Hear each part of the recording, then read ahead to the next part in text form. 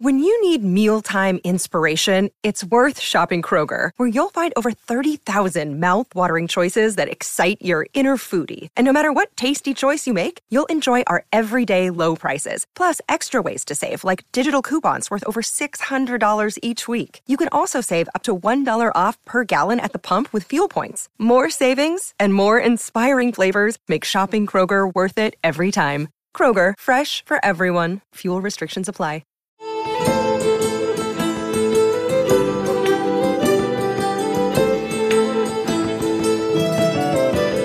An expedition of discovery up those prodigious streams and their branches might redound as much to the honor and more to the interest of our government than the voyages by sea round the terraqueous globe have done for the polished nations of Europe, who authorize them.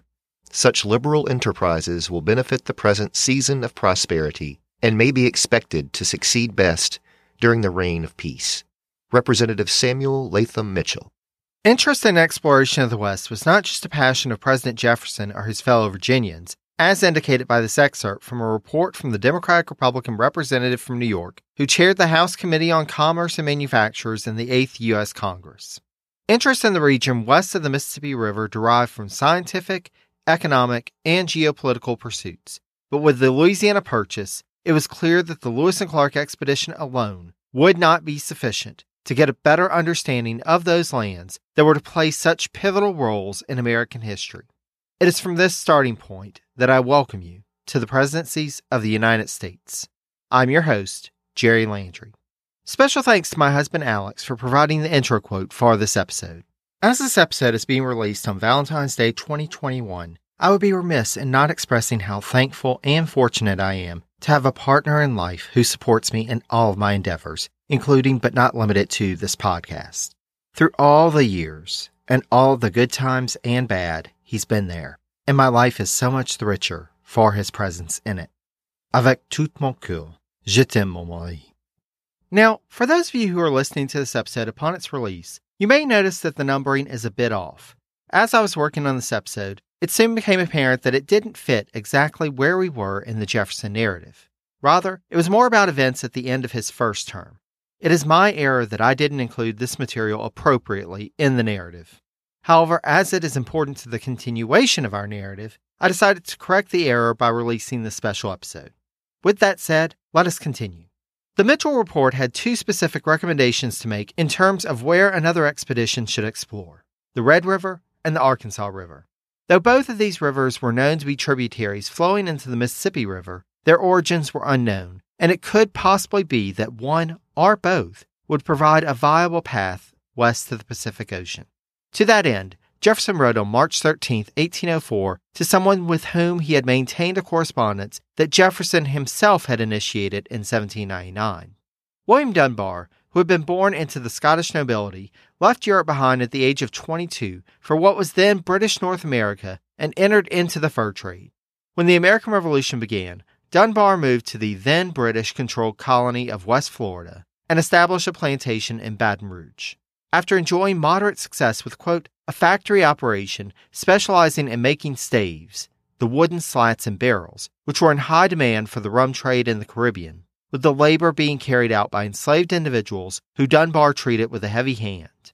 When Spain took back control of West Florida and imposed stricter rules on slave importation and rights than had the British, Dunbar moved in 1792 to Natchez, getting, quote, a grant of 1,000 acres for free in exchange for, quote, an oath of allegiance to Spain. As noted by historian Julie Fenster, quote, as a further inducement, laws regarding the treatment of slaves were reduced or suspended in the region. It would be this move and Dunbar's appointment as Surveyor General of the Natchez District by the Spanish government that would get Jefferson's attention. The then Vice President wrote to Dunbar in 1799 asserting that, quote, we possess little which can be relied on relating to the part of the continent you inhabit, except its mere geography. Its natural history is but little known. Accounts, too, of the Indians of those regions would be very acceptable to the curious. Any information you would be so good as to favor me with on these subjects would be thankfully received. By March 1804, Jefferson, now as president, wrote to Dunbar about a paper that Dunbar had written on the Mississippi River as well as informing him of his intentions to have surveys done of some of the primary tributaries feeding into the Mississippi, as, quote, these several surveys will enable us to prepare a map of Louisiana, which in its contour and main waters will be perfectly correct, and will give us a skeleton to be filled up with details hereafter. Then, in almost a casual aside towards the end of the letter, the president threw in that, quote, as you live so near to the point of departure of the lowest expedition, and possess and can acquire so much better the information which may direct that to the best advantage, I've thought, if Congress should authorize the enterprise, to propose to you the unprofitable trouble of directing it. Though expressing his concerns that Congress may adjourn and leave the business to another year, Jefferson did share with Dunbar some thoughts as to what the expedition would look like. As noted by Fenster, quote, at the time, Dunbar didn't respond to the invitation. Living at the edge of disputed territory, he was acutely aware that the Spanish were prepared to turn back interlopers, or shoot them and bring back their ears. Just over a month later, though, Jefferson wrote to Dunbar again. Congress had appropriated $3,000 to an expedition, and, quote, as this is a very scanty provision, even for a single party, I've concluded to apply it to the most interesting part of the country, the Arkansas and Red Rivers. Though Jefferson asserted that, quote, time has not permitted me to await your permission, he was sure that Dunbar would accept a leadership role in this expedition, quote, presuming on your attachment to science and attainments in it, and the dispositions to aid it. Further, Jefferson had already recruited someone else to aid in the expedition. Another day is here, and you're ready for it. What to wear? Check. Breakfast, lunch, and dinner? Check. Planning for what's next and how to save for it? That's where Bank of America can help. For your financial to-dos, Bank of America has experts ready to help get you closer to your goals. Get started at one of our local financial centers or 24/7 in our mobile banking app. Find a location near you at bankofamerica.com/talktous. What would you like the power to do? Mobile banking requires downloading the app and is only available for select devices. Message and data rates may apply. Bank of America N.A., member FDIC. Dr. George Hunter, a chemist by trade, was described by Fenster as, quote, a Scot who made his home in Philadelphia, who was a rare tourist for his day. The locale that he toured? You guessed it, the Trans-Appalachian West. He traveled west with a friend in 1796, journeying down the Ohio River all the way to the Mississippi River, and became, quote, one of the very few Americans at that time to have been as far as St. Louis. In addition to the voyage itself, Hunter had originally been interested in land, as were many prominent Americans from the East. But by 1804, quote, he was looking for any substance that could be mined for a profit. Thus, Hunter was eager to engage in an expedition to the West and quickly signed on in April. The harder sell, however, would prove to be Dunbar. Dunbar wrote Secretary of War Dearborn asserting that he was not qualified to lead an expedition such as the one Jefferson was proposing. Further, he felt that the administration would be hard-pressed to find anyone in the West that was qualified.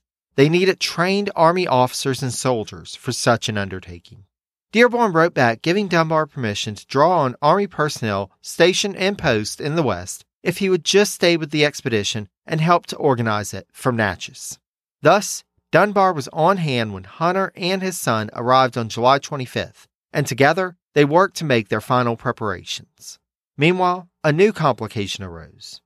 As described by Fenster, quote, in August, the nebulous borderland between Natchitoches, Louisiana, and Nacogdoches, Texas, was riled with hostilities on both sides, effectively closing travel past Natchitoches to Americans without special passports.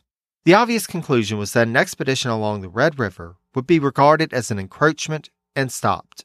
Around the same time, Dunbar received a letter from Jefferson warning him of intelligence received about possible hostile native forces in the area of the Red River and giving Dunbar permission, quote, to suspend this expedition till this spring. Dunbar, however, had another idea. Dunbar had already expressed an interest to Jefferson in exploring the Washita River, another tributary separate from the Red River, and thus the explorer merely shifted their preparations towards that goal, as the Washita was already at its most navigable state for the year. Again from Fenster, quote, the Washita expedition remained a crucial step for Jefferson and significant for American science. That river, that boulevard, was in recently foreign territory, making any official expedition there an incident of serious intent. According to some reports, the territory there was already in peril. Though the backup plan, The expedition up the Ouachita would provide valuable information for the government in Washington on what was unquestionably American soil. Like with the Lewis and Clark expedition, we won't go into the details of the actual expedition. Within our scope, what you need to know is that it set off from Natchez on October 16, 1804, and lasted for 3 months. Fenster described the expedition as, quote, a victory in the effort to take possession of the far side of the Mississippi. With the return of Hunter and Dunbar, tugging stacks of journals stuffed with observations on the ecology of the Ouachita watershed, the United States had proof that it had started west in the new territory. More than just a smattering of settlers, the government itself had taken the initiative and arrived with a claim of interest on the Ouachita. To an even greater extent than Lewis and Clark, the leaders of the Ouachita expedition set a standard for reporting in an academic context. Jefferson, however, would not just have to settle for a report on the West, for Lewis and Clark had arranged for the president to get a first-hand account of life west of the Mississippi River. In Jefferson's instructions to Meriwether Lewis, he had urged Lewis, quote, to offer the Osage chief a free trip to Washington. In the parlance of the time, Jefferson was to be presented to the Osage as their new great father, and the trip would allow the leader of the Osage an opportunity, quote, to meet the new father and to be impressed by the power and numbers of the Americans. The Osage were known to settlers and traders along the Missouri River and were one of the first peoples that the Corps of Discovery knew they would meet on their journey. Thus, Lewis, in making his arrangements for the Osage party to travel overland to Washington, D.C., also prepared a package for Jefferson which included, quote, mineral specimens, a horned lizard, a chart of the Mississippi from St. Louis to New Orleans, and a map of Upper Louisiana done by Clark and Lewis. The party set off on May 19, 1804, and by early July, they arrived in the nation's capital. As described by Fenster, quote, the Osages were the city's very first sensation, as Jefferson showed them around and showed them off. As his predecessors had done, Jefferson delivered an official address to the Osage party. Quote, the theme of Jefferson's remarks to the Osages, the Americans were coming. It is here that we will leave matters. Don't worry, there will be much more to come about the state of the West in the Jefferson administration, as well as future expeditions. Until then, I'd like to again thank my husband Alex for providing the intro quote for this episode. For sources used in this episode as well as past episodes, check out the website at presidencies.blueberry, that's BLUBRRY.com. If you have a moment at the end of this episode, please be sure to leave a rating and review wherever you're listening to this podcast from, as it greatly helps in bringing new listeners to the podcast. Special thanks to all of our patrons for your support in ensuring that this podcast remains freely available to everyone. Thanks also to the Itinerant Band, who graciously allowed us the use of clips from their rendition of Jefferson and Liberty as the intro and outro music for this series. If you don't already, feel free to connect with me on social media. I can be found on Facebook at Presidencies, on Twitter at Presidencies89, and on Instagram at Presidencies Podcast. That's all one word.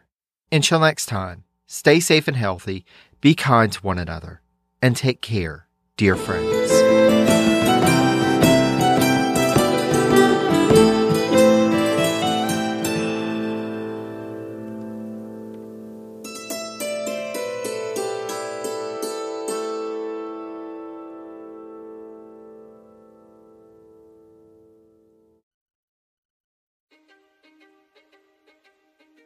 History is complicated. The story of human progress is long, messy, and riddled with controversies big and small. On Conflicted, we dive headfirst into history's most infamous events and contentious figures. We try and untangle the good from the bad, the fact from the fiction, and the monsters from the misunderstood. Was Genghis Khan a murderous butcher or a civic pioneer? Did the Allied powers go too far in firebombing the German city of Dresden at the twilight of World War II? And how did the Marquis de Sade acquire such a sinister reputation? And was any of it true? These are just a few of the tough questions we wrestle with and investigate on Conflicted. So if you love history or just enjoy a good story, please join me, your host, Zach Cornwell, for a fascinating new topic each and every month. Conflicted, a history podcast, is available on Spotify, Apple, or wherever else you get your podcasts. I hope to see you soon.